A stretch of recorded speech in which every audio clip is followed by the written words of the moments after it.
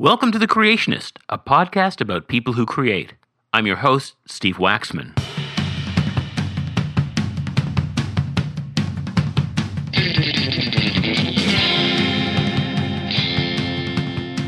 I think that it's probably fair to say that Bernie Finkelstein is one of the architects of the Canadian music industry.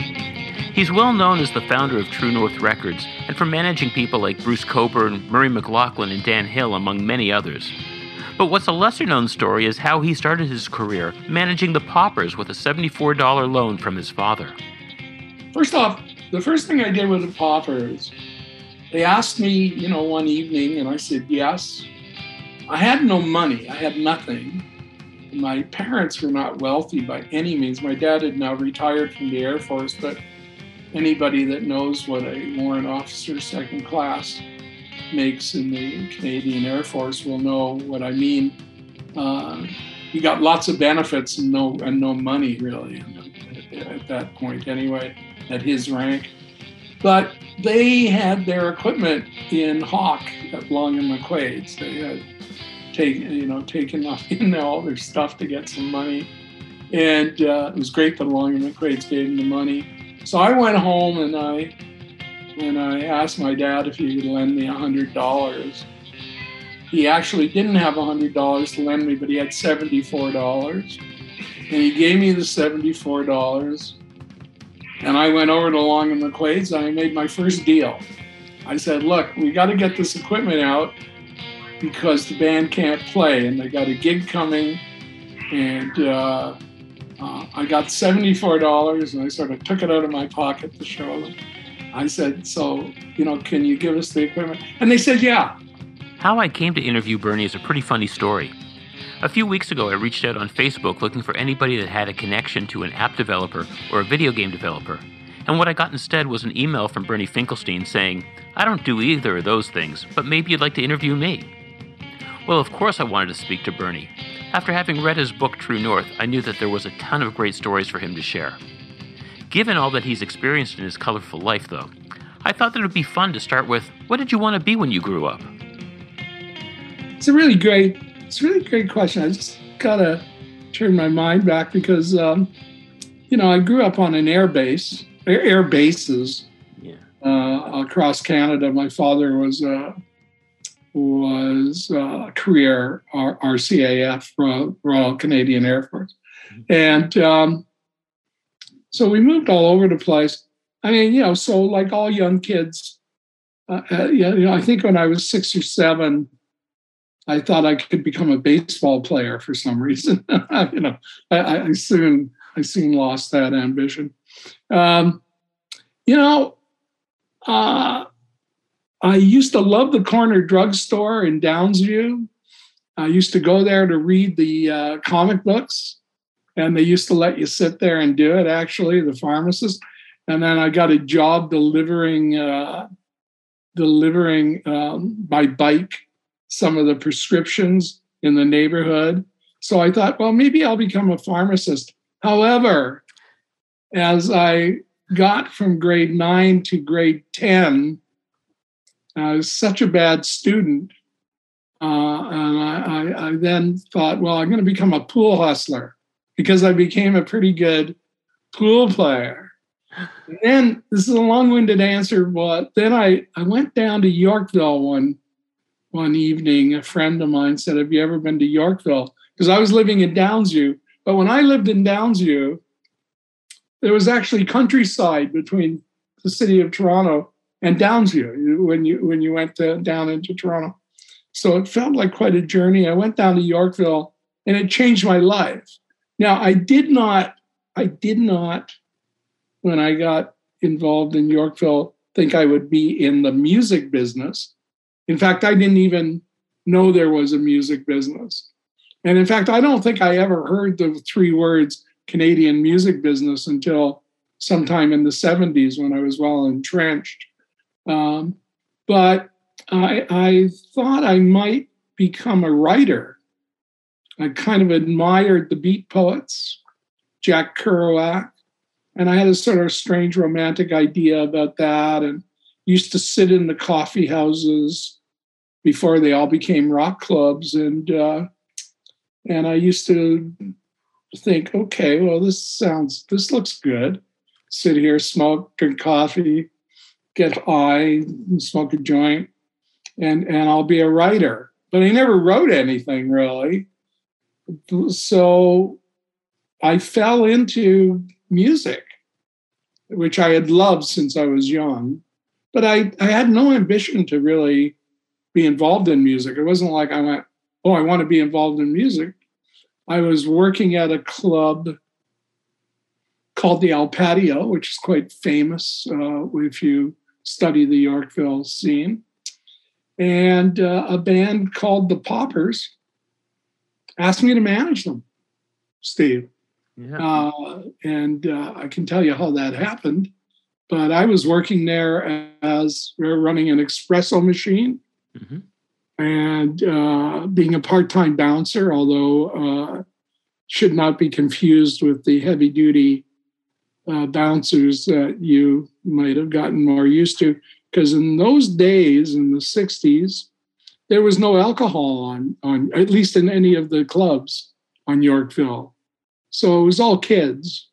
So being a bouncer was just really more making sure people stayed in lines and stuff to get in the clubs. And I used to clean the club in the afternoon, the El Patio. And the owner of the El Patio let the Poppers rehearse. And they were having a hard time. And I used to hear them talking. And they'd be saying, oh, this isn't working or that's not working. And I would chirp in.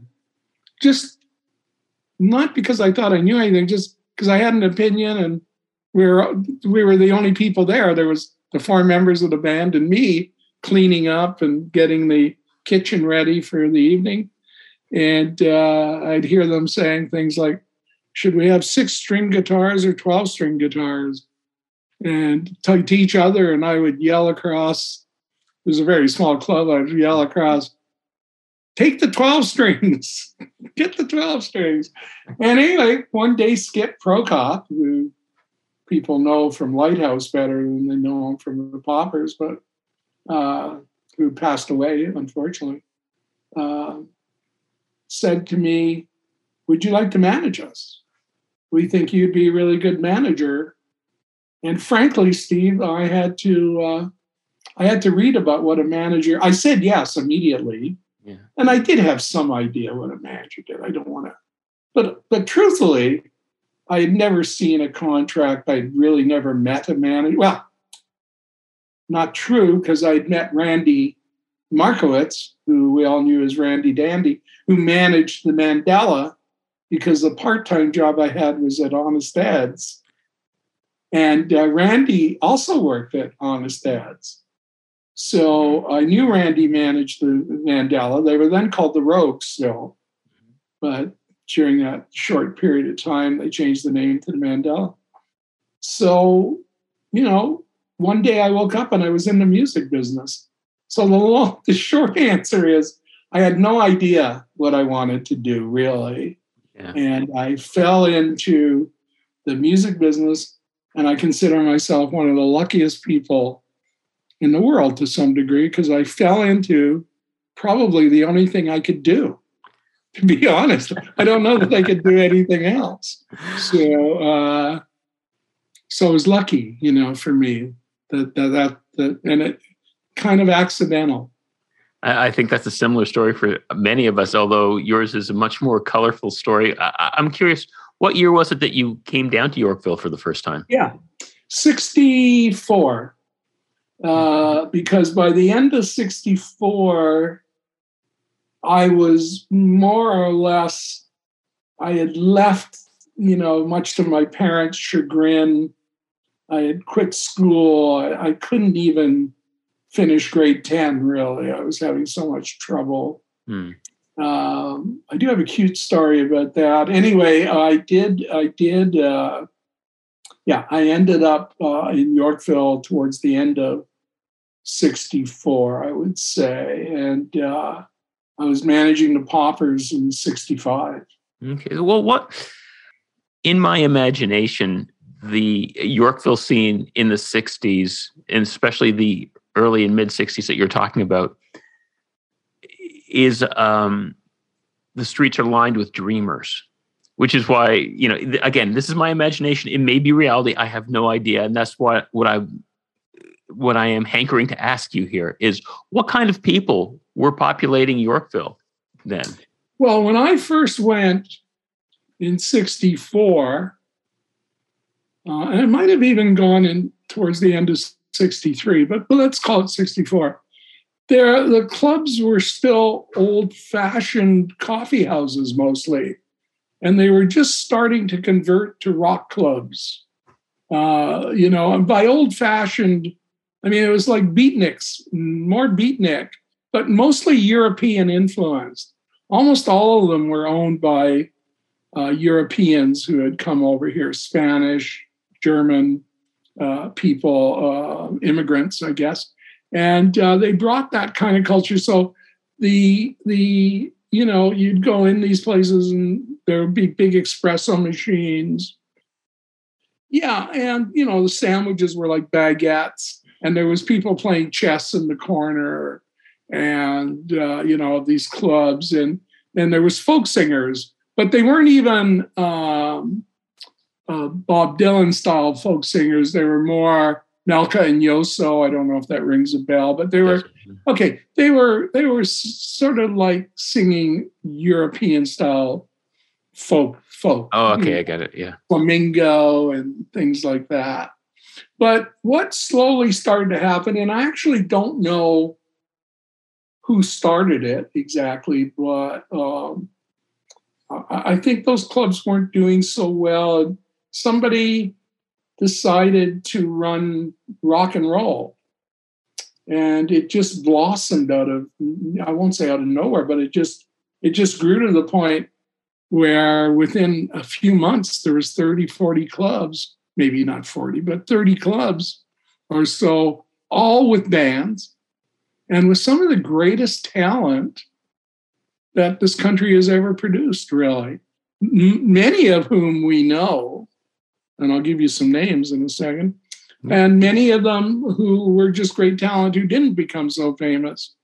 So, we're talking about David Clayton Thomas and the Shays.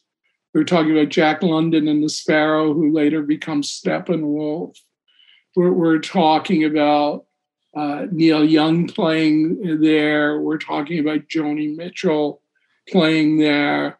We're talking about Bonnie Dobson playing in Yorkville. We're talking about Luke and the Apostles. We're talking about the Ugly Ducklings. We're talking about so many. And I probably just, I can't name them all, but those are some of the ones that people know, and some who went on to be famous around the world and are still famous. And, but there was more than just music in Yorkville. It was also a place where people went, in the 60s, was the beginning of the women's movement. I don't know if it was the beginning, but it was when it blossomed. And so there was people like David DePoe, who had the Diggers. And there was people like June Caldwell, who's very famous, who's passed away now, who opened up a free clinic on Yorkville. Because unfortunately, the downside was, by the mid-60s, by 66, 67, there's a lot of drugs, and a lot of people were abusing drugs. Perhaps I was amongst them, to be honest. But I got lucky, and here I am. Some people didn't get so lucky. And there was poets, there was filmmakers, there was authors, and but I think because we're in the music business, we think about music, but mostly in Yorkville. But there was more. But I think also music did produce some of the biggest stars at the time. I mean, it's taken until just recently, in my opinion, for Toronto to have so many international stars again.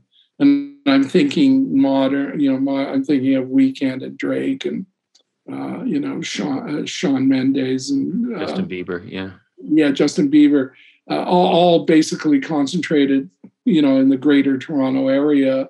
Not that there isn't international Canadian stars in other places, and Elisa Carr, I guess, and others. I don't know all the names, but and it was like that back there in the heyday of Yorkville with Neil, Joni, Gordon Lightfoot, David Clayton Thomas. And if people don't remember, David Clayton Thomas, of course, had that great career with Blood, Sweat, and Tears. I never want to assume the audience knows all of this. Perhaps your audience does. Mm-hmm. So, yeah, Dreamers is right in a way. I mean, we all, I can't speak for everybody truly, but I was a dreamer. I mean, I kind of dreamt that I could get through all this without having to do anything. I was really wrong because it all comes down to hard work in the end. But we all thought we were going to change the world. And maybe we did, but it doesn't look like it's changed into anything too great. But for a while, I thought it was good. So when you started working with the Poppers, how did you figure out how to be a manager? How did you figure out the contract part of it? Well, first off, the first thing I did with the Poppers, they asked me, one evening, and I said yes. I had no money. I had nothing. My parents were not wealthy by any means. My dad had now retired from the Air Force, but anybody that knows what a warrant officer second class makes in the Canadian Air Force will know what I mean. You got lots of benefits and no money really at that point anyway, at his rank. But they had their equipment in Hawk at Long and McQuaid's. They had taken off all their stuff to get some money. And it was great that Long and McQuaid's gave them the money. So I went home and I asked my dad if he could lend me $100. He actually didn't have $100 to lend me, but he had $74. And he gave me the $74. And I went over to Long and McQuaid's and I made my first deal. I said, look, we got to get this equipment out because the band can't play and they got a gig coming. And I got $74 and I sort of took it out of my pocket to show them. I said, so, can you give us the equipment? And they said, yeah. So I made my first deal and God bless Long and McQuaid's, I think. And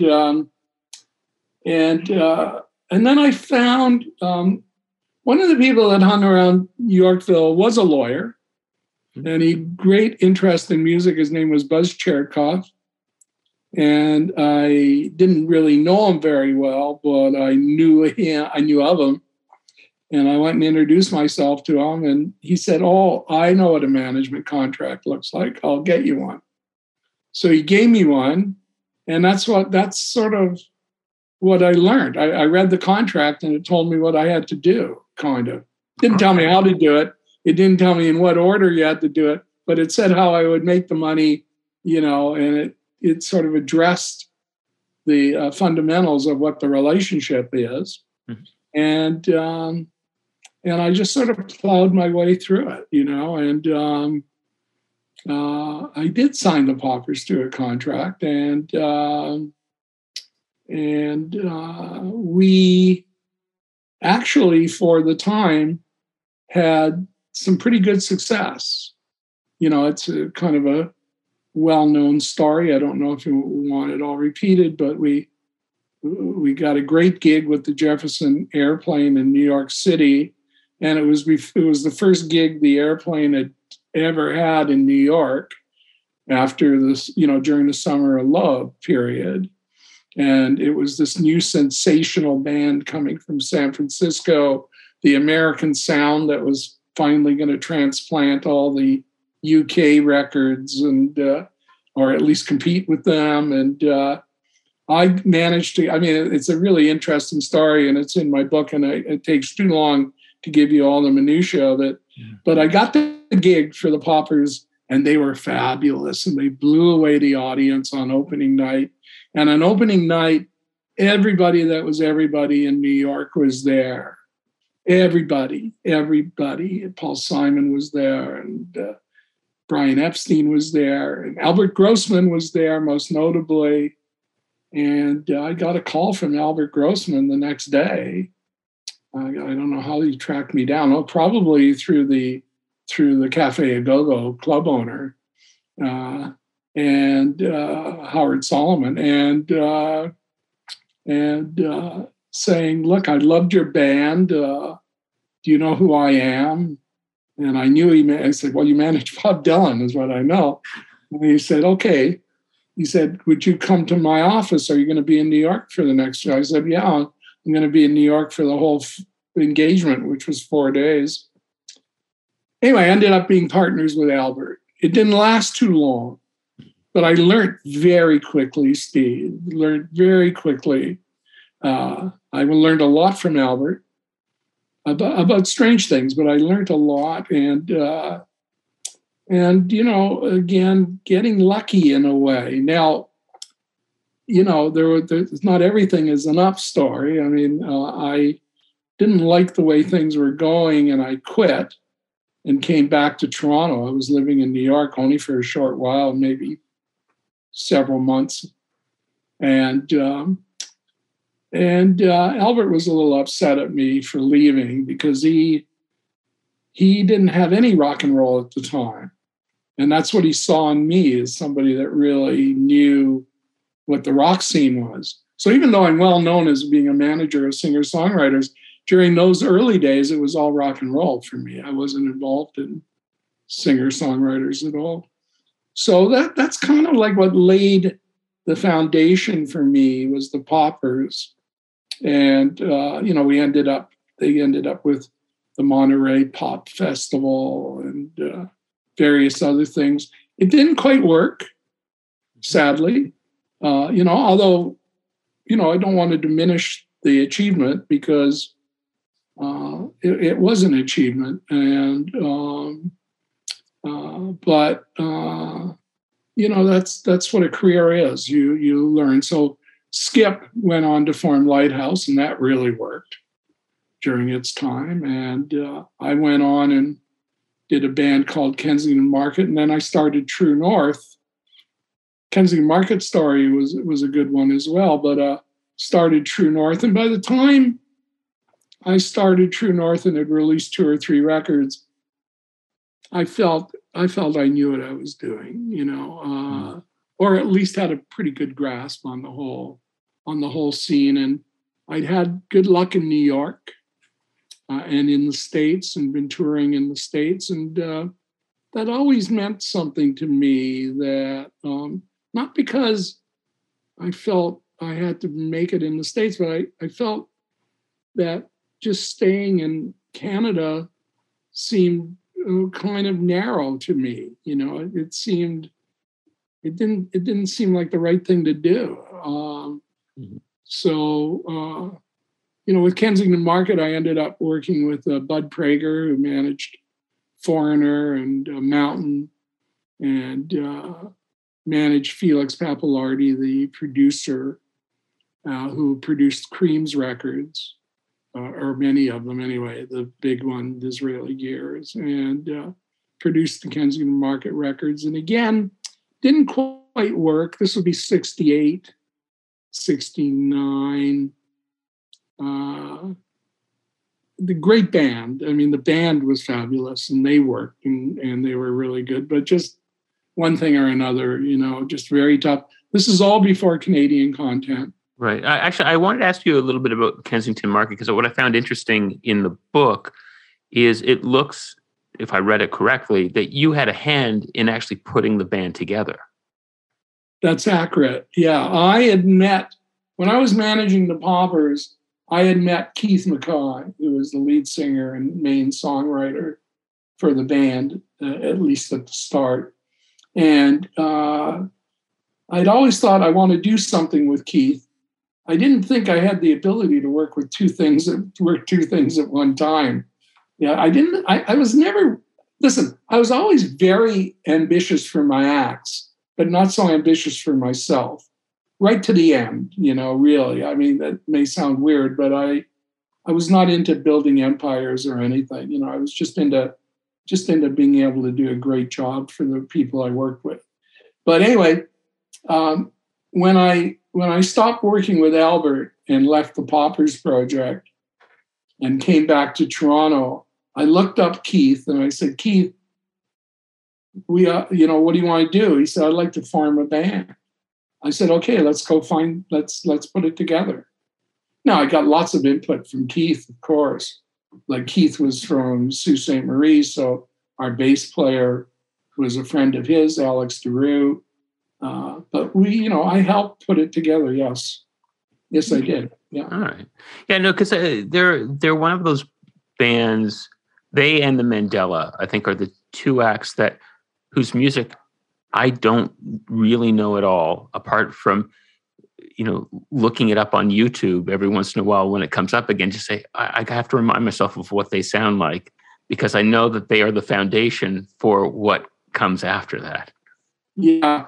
Well, the interesting thing is, Steve, for you, is that Kensington Market signed to Warner Brothers in LA. Oh, and yes. The two albums were out on the label. I remember it was Warner 7 is what it used to be called. Okay. I think the label, and I don't know whether the 7 or not, but it was Warner Brothers. And Joe Smith, I met. Joe was not a president. Joe was a promo man. And I remember meeting him because when the Market played at the Whiskey A Go-Go, when they toured in America, which they did a couple of times, all the Warner Brothers execs came out, and Joe was amongst them. And it was a great time. It was really, really a great time. Do you know who opened for? I'll tell you who opened for Kensington Market at the Whiskey A Go-Go. They were just getting started. Mind you, we were just getting started, but we had the record deal, and the record was being hyped. It wasn't gaining a lot of traction, frankly, but we were pretty hip, and people were coming out to the shows as we toured around. And these were good venues like the Whiskey A Go-Go, and in San Francisco we played the Fillmore, et cetera. But Chicago Transit Authority. Wow. Actually were the opening act at the Whiskey. I thought they were terrible. It just goes to show you what I knew. Were they, in retrospect, were they terrible, or was it just at the time you thought? Well, first off, let me say clearly, I liked several of their records, but they hadn't made a record at that time. Okay. And I just didn't think they were that good. But then, one of the ways that you can get through this kind of jungle that's the music business is, you don't want to be arrogant, you don't want to be mean, and you don't want to be cruel, but you don't want to be intimidated by everybody. So half the time I don't trust my judgment on anything that I wasn't working, because I didn't want to be intimidated. I didn't want to go, oh, this is so good, I can never do it, I'm going home. You know what I mean? I just always wanted, for instance, here's a little known thing. I did not read a book on the music business, like a biography or a book about, not to say I didn't read, the only books I read were this business of music kind of books, if I had to look up what a contract was about certain things. But I didn't read anything until I retired, until I sold True North. And since then, I've read a lot. But I just didn't want to go, well, I don't know, just in the back. I'm saying this in hindsight, because I don't know exactly why I didn't. But in hindsight, I can see that I was smart in a way. I didn't want to idolize things. So the short answer is maybe Chicago Transit Authority were really good, but in my opinion, they weren't as good as the Kensington Market. Well, you know how it is. It's like if you think something isn't good, you're right 9 times out of 10. Yeah, that's true. Good point, Steve. It's true. So you started True North to put out Bruce Coburn's record? Yes, I also started it because I did feel it was time for me to have a label, and it was true that the first record was Bruce's. The story there is the Poppers had a great, it probably wasn't a great record deal, but it was a really good record deal in New York with MGM's sub-label Verve Forecast. Mm-hmm. It was a very hip label. They had Tim Buckley and Paul Butterfield Blues Band and Richie Havens and others. And it was a division of MGM, who at that time were a big label in the days when there was 12 or 15 big labels. Maybe not 15, but maybe 10 or 12. And and Kenzie and Margaret were signed to Warner Brothers in LA. Now, I had trouble with both of those companies to some degree, creative troubles, where, the people running the label would say, please do this. And I would think it was wrong. And I would say, well, I don't know that that's the right thing for this band to do. But I ended up losing most of the arguments. I mean, none of them were the reasons that we didn't do well. I don't think. I'm not blaming anybody. And people were always nice. I mean, the idea that people at major labels were not nice is entirely wrong, or was wrong anyway during those days. I don't know what it's like today. I assume it's the same. There's a lot of very dedicated music people. But, you're a lowly manager with a new band, and the people are giving you money to make a record, and they got ideas, and sometimes their ideas were good, and a lot of the times they weren't. And so after I stopped working with Kenzie and Margaret, I moved to the country up in Killaloe, which is just about 100 miles north of where I am right now as we talk. I'm in Prince Edward County, maybe a little further, maybe 150 miles north of here, near Algonquin Park, just south of Algonquin Park. And I thought I was retired from the music business. I was only 27 or something. And one day I just got the idea. I said, well, the only way I think I'll be happy is to own my own label so that I can make my own mistakes. And I thought of the name True North and said, okay, I'm going to go back to Toronto. I'm going to move back to Toronto, and I'm going to start this label. And that's when I signed Bruce. Thank you to Gene Martinick, who produced the record. And Gene introduced me to Bruce, really. Gene was a guitar player in Kensington Market. So, you're always involved with the people you were involved with. They always stay. Something I like about the music business in a way is you're always running into the people you've worked with before, and often you're working with them again. So I signed Bruce, and I made the record, paid for the record. Gene produced it. I sat in the studio every minute, but we made it only over 4 days. His first record, self-titled, just called Bruce Coburn, has Going to the Country on it, which is a song most people would remember from that album, if they remember it at all. And I didn't have a deal, though. I had a record, but I had no distribution.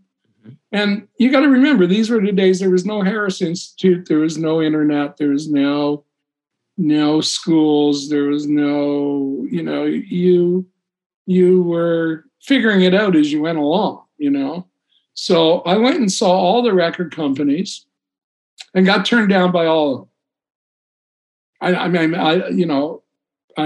When I say all of them, I mean all the ones that could distribute a record properly. And but interestingly enough, although I'd been turned down by CBS, who now are Sony for your listeners, but then were CBS. I actually got a return call from them after I'd been turned down. I'd been turned down by their president, I think it was, but I got a call from John Williams, who was the head of A&R in those days. He eventually had Gary Muth working with him, who you might be more familiar with. Yeah. And then I think Gary went over to Warner's at one point. But anyway, John said, "Oh, I hear you are in here with this record. I'm aware of Bruce." And I talked it over with our president, and he okayed me to give you another call. Would you like to come up and discuss this again?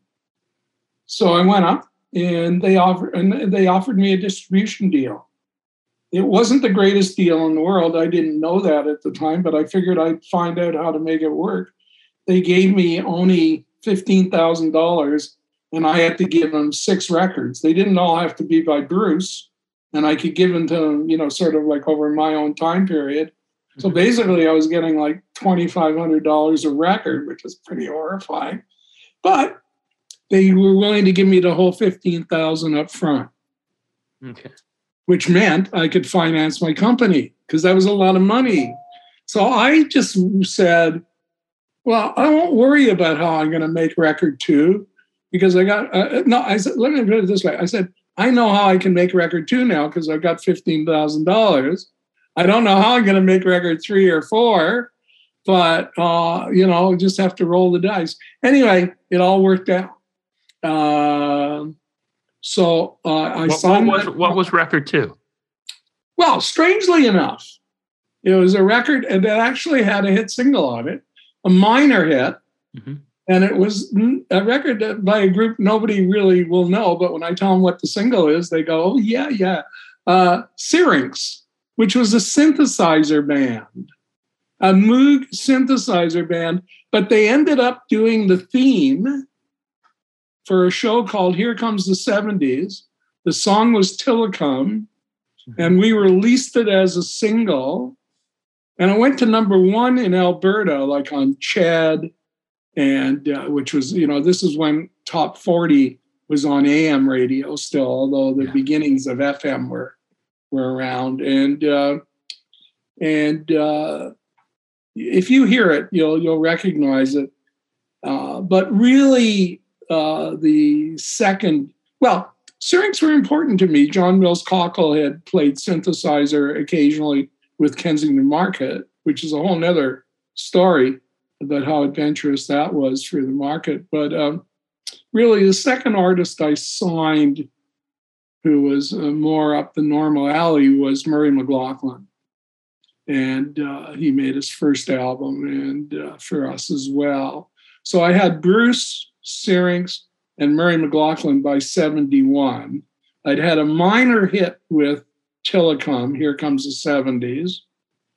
And Murray's second album had Farmer's Song on it, which has become a kind of iconic record now. I mean, at this point, it's pretty famous.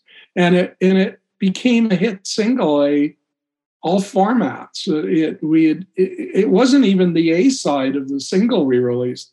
Steve, as you remember, we used to actually release singles. They were 45s with a little thing in the middle, so you could play it on your turntable.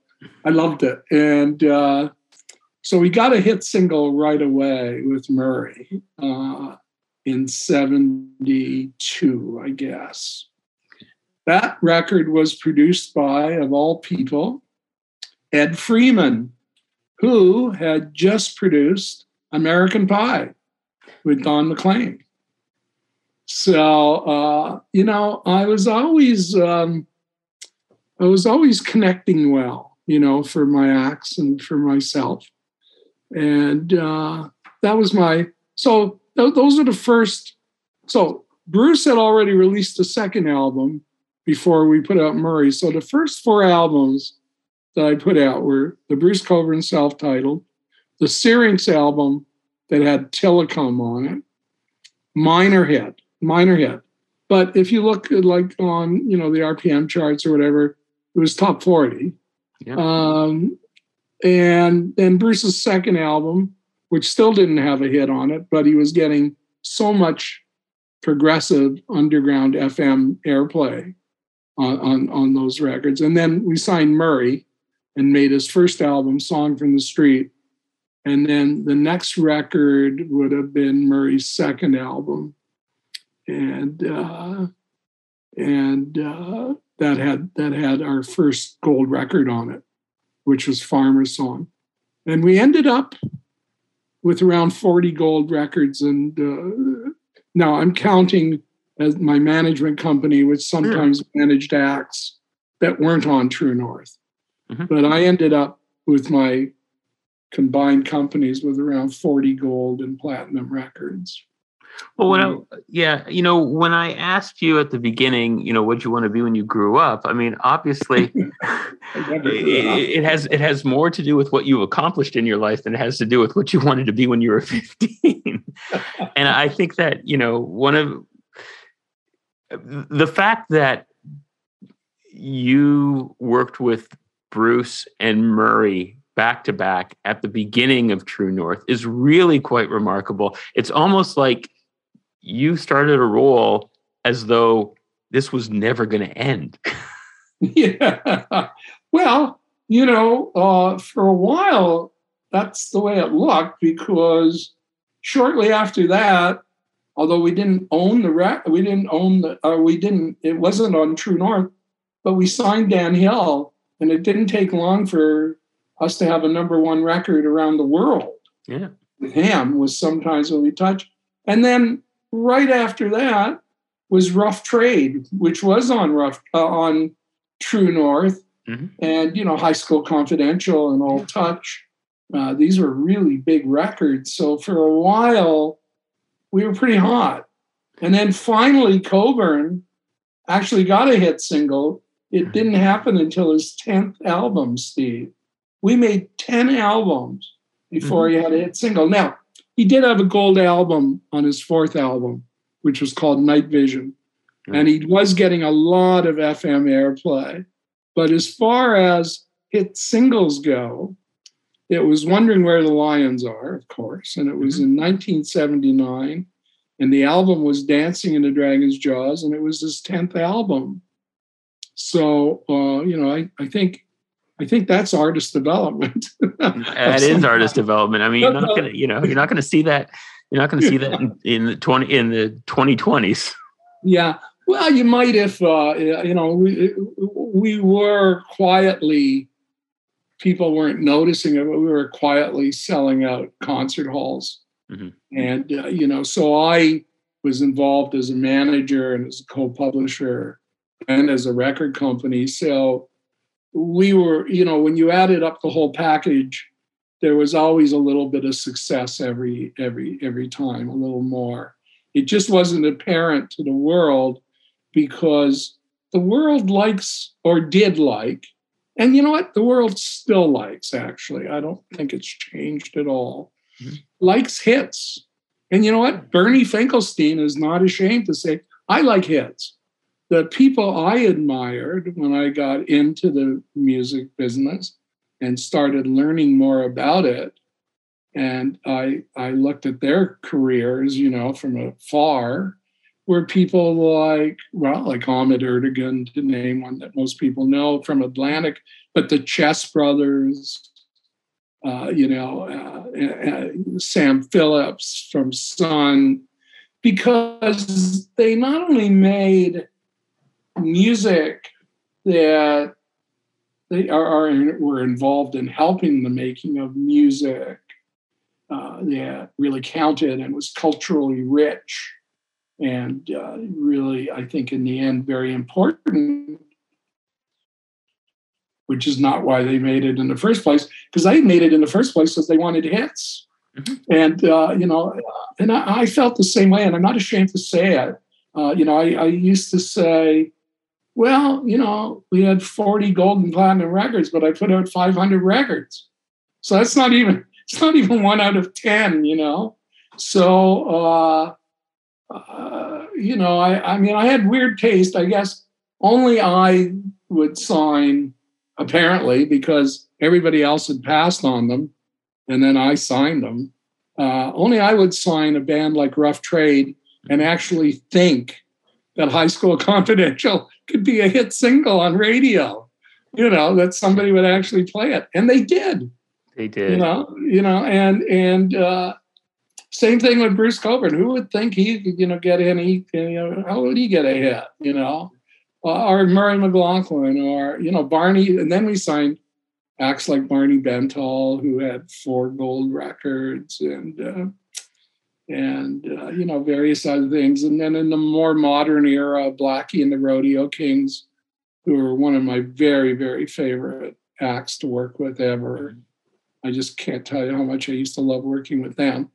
And I miss them, but we're friendly. We're all friendly. And it was a really good run is what it was. And Sure. but at the beginning, we had that period. From, I guess, Dan Hill's record, Sometimes When We Touch, and then just a year later was Wondering Where the Lions Are, which was like a top 30 record, pretty much worldwide. Not in every country, not as big as Dan's record, but a big hit. It was big hit. And then Rough Trade with All Touch was a kind of international, not huge, but top 50 on Billboard, and in the US, and top 10 or top 20 in Australia and stuff. And then Bruce released Stealing Fire with Rocket Launcher and Lovers. So there's that period, this sort of golden period, sort of between 77 and 85. So that's 8 years where we had several international hits, and it was a great time where I was always on airplanes. I was always flying. I was always either in LA, or I was in New York, or I was in London. And I loved every minute of it. I mean, I loved it. I loved it entirely. And again, it had its downs for sure. There's lots of no's, lots of things that didn't work, lots of problems. But all in all, I guess maybe you can tell, I kind of liked being in the music business. How did you make the decision to walk away from the label? Yeah, well, I wanted, I had read, I don't know if it's still true really, but at the time I'd seen this quote from Scott Fitzgerald, the great author, saying that nobody in America, and I think we can translate that to North America if we want. But anyway, his real quote was, nobody in America gets a second act. Now, I thought to myself, I'd like to get a second act, meaning that,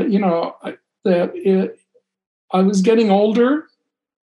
And I mean, there's several reasons, but I was getting older, and I had a big heart operations 5 years before I sold. Although I recovered from it quite well. Actually, I got more healthy because of it, actually. But which is a strange thing to say, but it actually was good for me in the end. But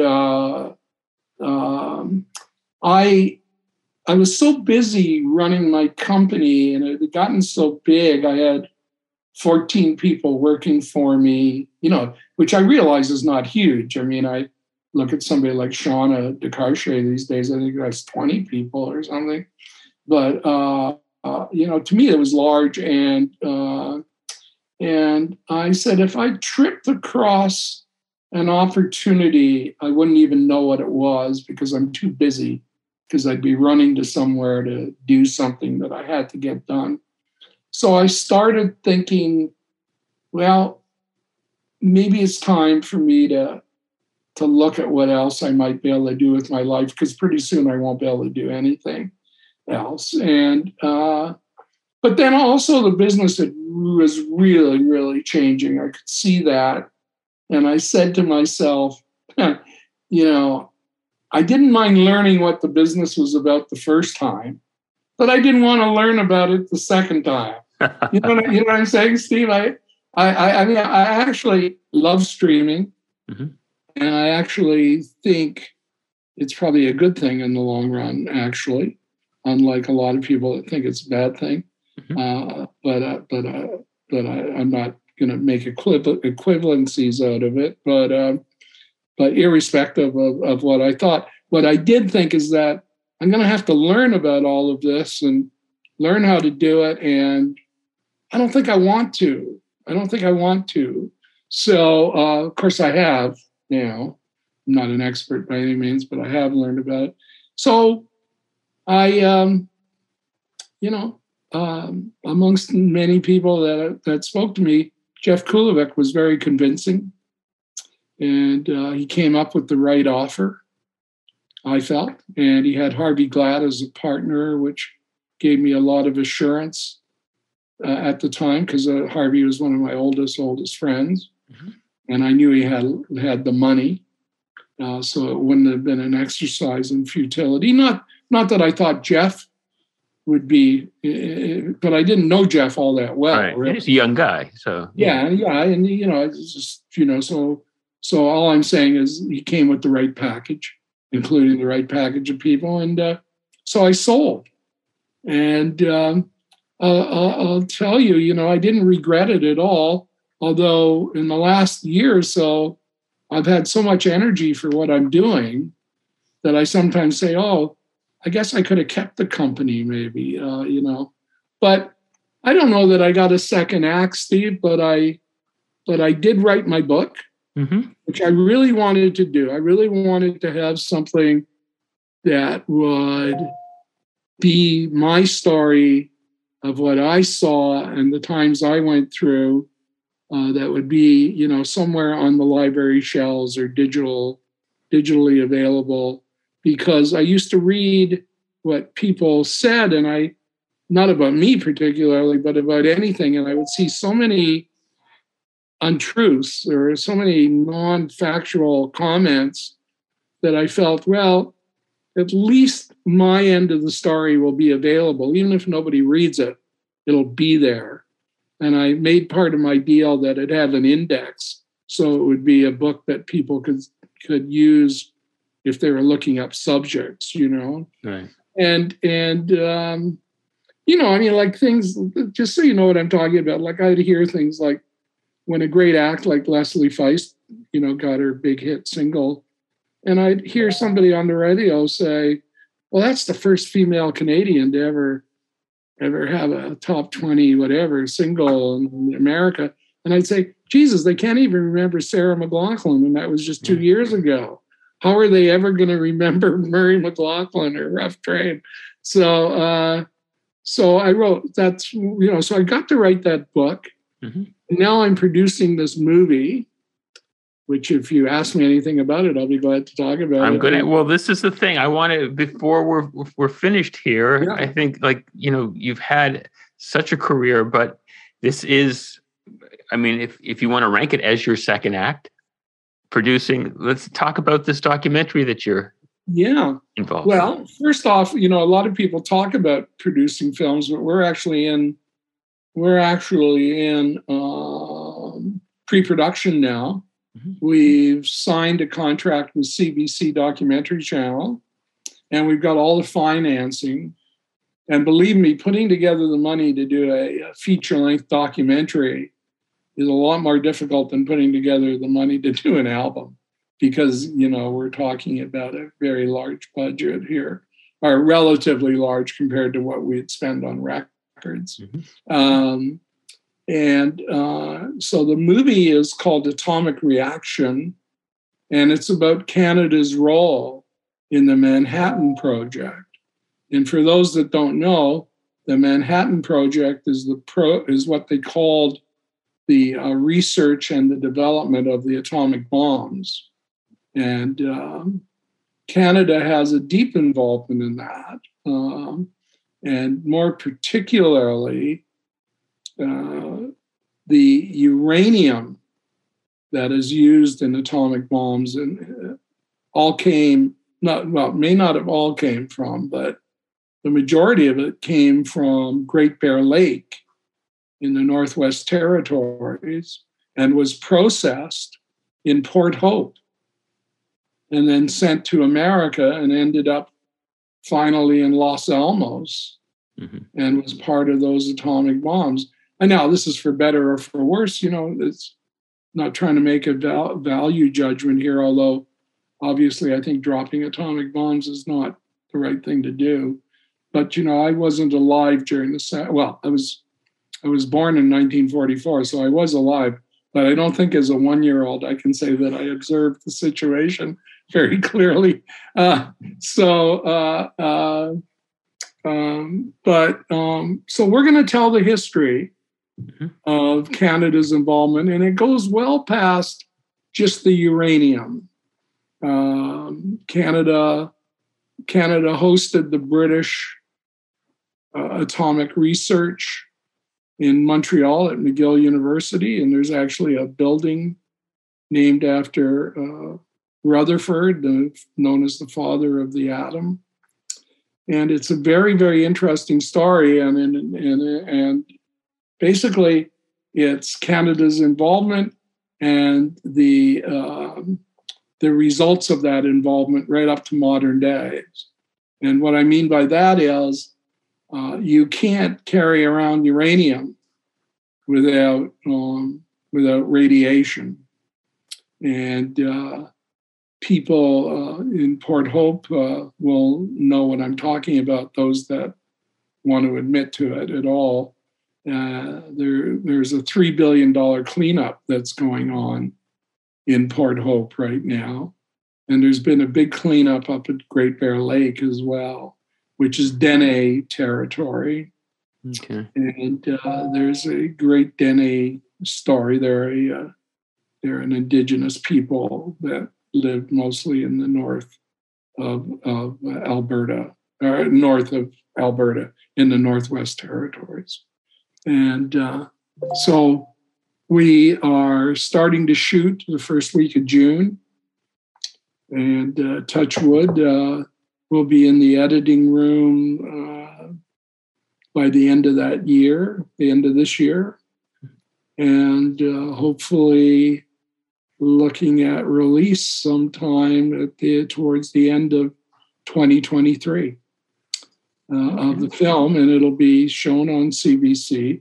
We haven't really publicized it, so you're getting a scoop here, Steve. Woohoo! But we're going to start talking more about it, I think. So I'm very excited. I have a partner here in Prince Edward County named David Hatch, who has way more experience making films than I do. Mm-hmm. He did that series that you may have seen called Cities in Blue. Yeah, with Danny Marks. Yeah. It's quite good, and several other things. And so anyway, he's a very accomplished filmmaker, and we've been working on it for 3 years. It took a long, long time to put this together, and we're still a year away from having anything. So it's good that you have such a noble and large project to be working on. Well, thank you for that. We got to make it good, so it's stressful because there's an expectation that it be good. It's a very important story, and it's interesting, Steve. There's a lot of parallels to the early days in the music business, in that a lot of people don't know this story. They don't even know that uranium was processed in Port Hope and ended up in those bombs. And it's kind of like, Canadians don't know often a lot about their own acts as well. So it's just one of those things. So here I am, awesome. doing this. In an hour-long interview, we could only scratch the surface on some of Bernie's experiences, so I highly recommend that you go and read his book, True North. It's incredibly entertaining and well-written, and it really fleshes out the stories we just barely touched on today. He's been a manager, a producer, a record company owner, and now a documentary film producer. It's been quite an incredible life. I hope that you enjoyed this episode of The Creationist. If you enjoyed this one, I hope that you'll check out previous episodes and click the subscribe button to get future episodes as they are released. You can also follow The Creationist Podcast on Facebook and Instagram. The Creationist is mastered in post-production by Paul Farrant. I'm Steve Waxman, and I created this podcast.